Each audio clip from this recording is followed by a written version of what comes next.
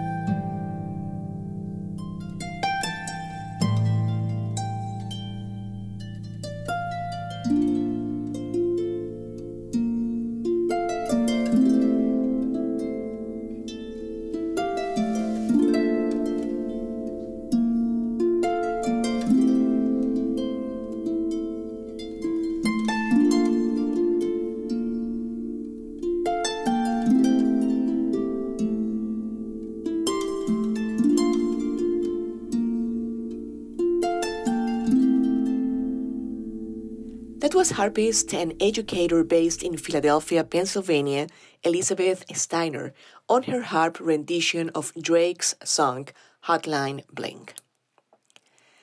The harp is one of the oldest instruments in the world, one that can be found in concert halls as well as in popular folk traditions across the world.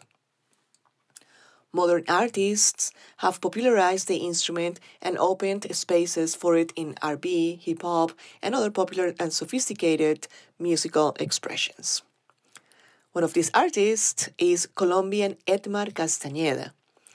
Like Elizabeth Steiner, Edmar found the harp in his younger years, while still living in Bogotá, Colombia. When he was 16, his family moved to New York. There, he started playing the trumpet because his high school music program didn't have a harp. Edmar learned about jazz through the trumpet, and this instrument took him through college. He was able to later translate all the trumpet learnings about jazz improvisation to the harp. His career has been significant for discovering the unique role of the harp in jazz and continuing to create and innovate through numerous collaborations with musicians like Paquito de Rivera, Bela Fleck, Gonzalo Rubalcaba, and most recently with his participation in the film Encanto. In an interview with NPR, Edmar says, quote, "Sometimes audiences think of the harp as like angels' music. So I say, oh, we're going to have a party with the angels," end quote.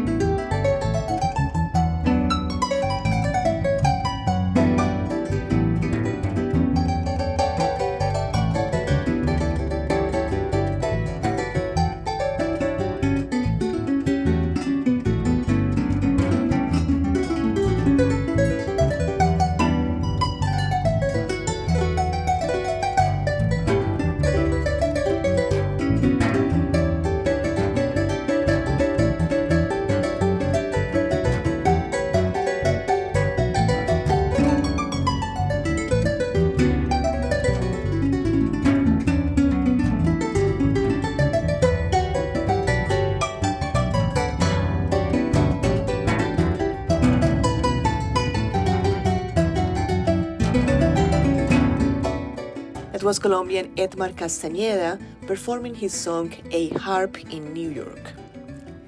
Today in Sound Perimeter, we feature the angelic harp in untraditional roles, performing pop, R&B, and jazz music.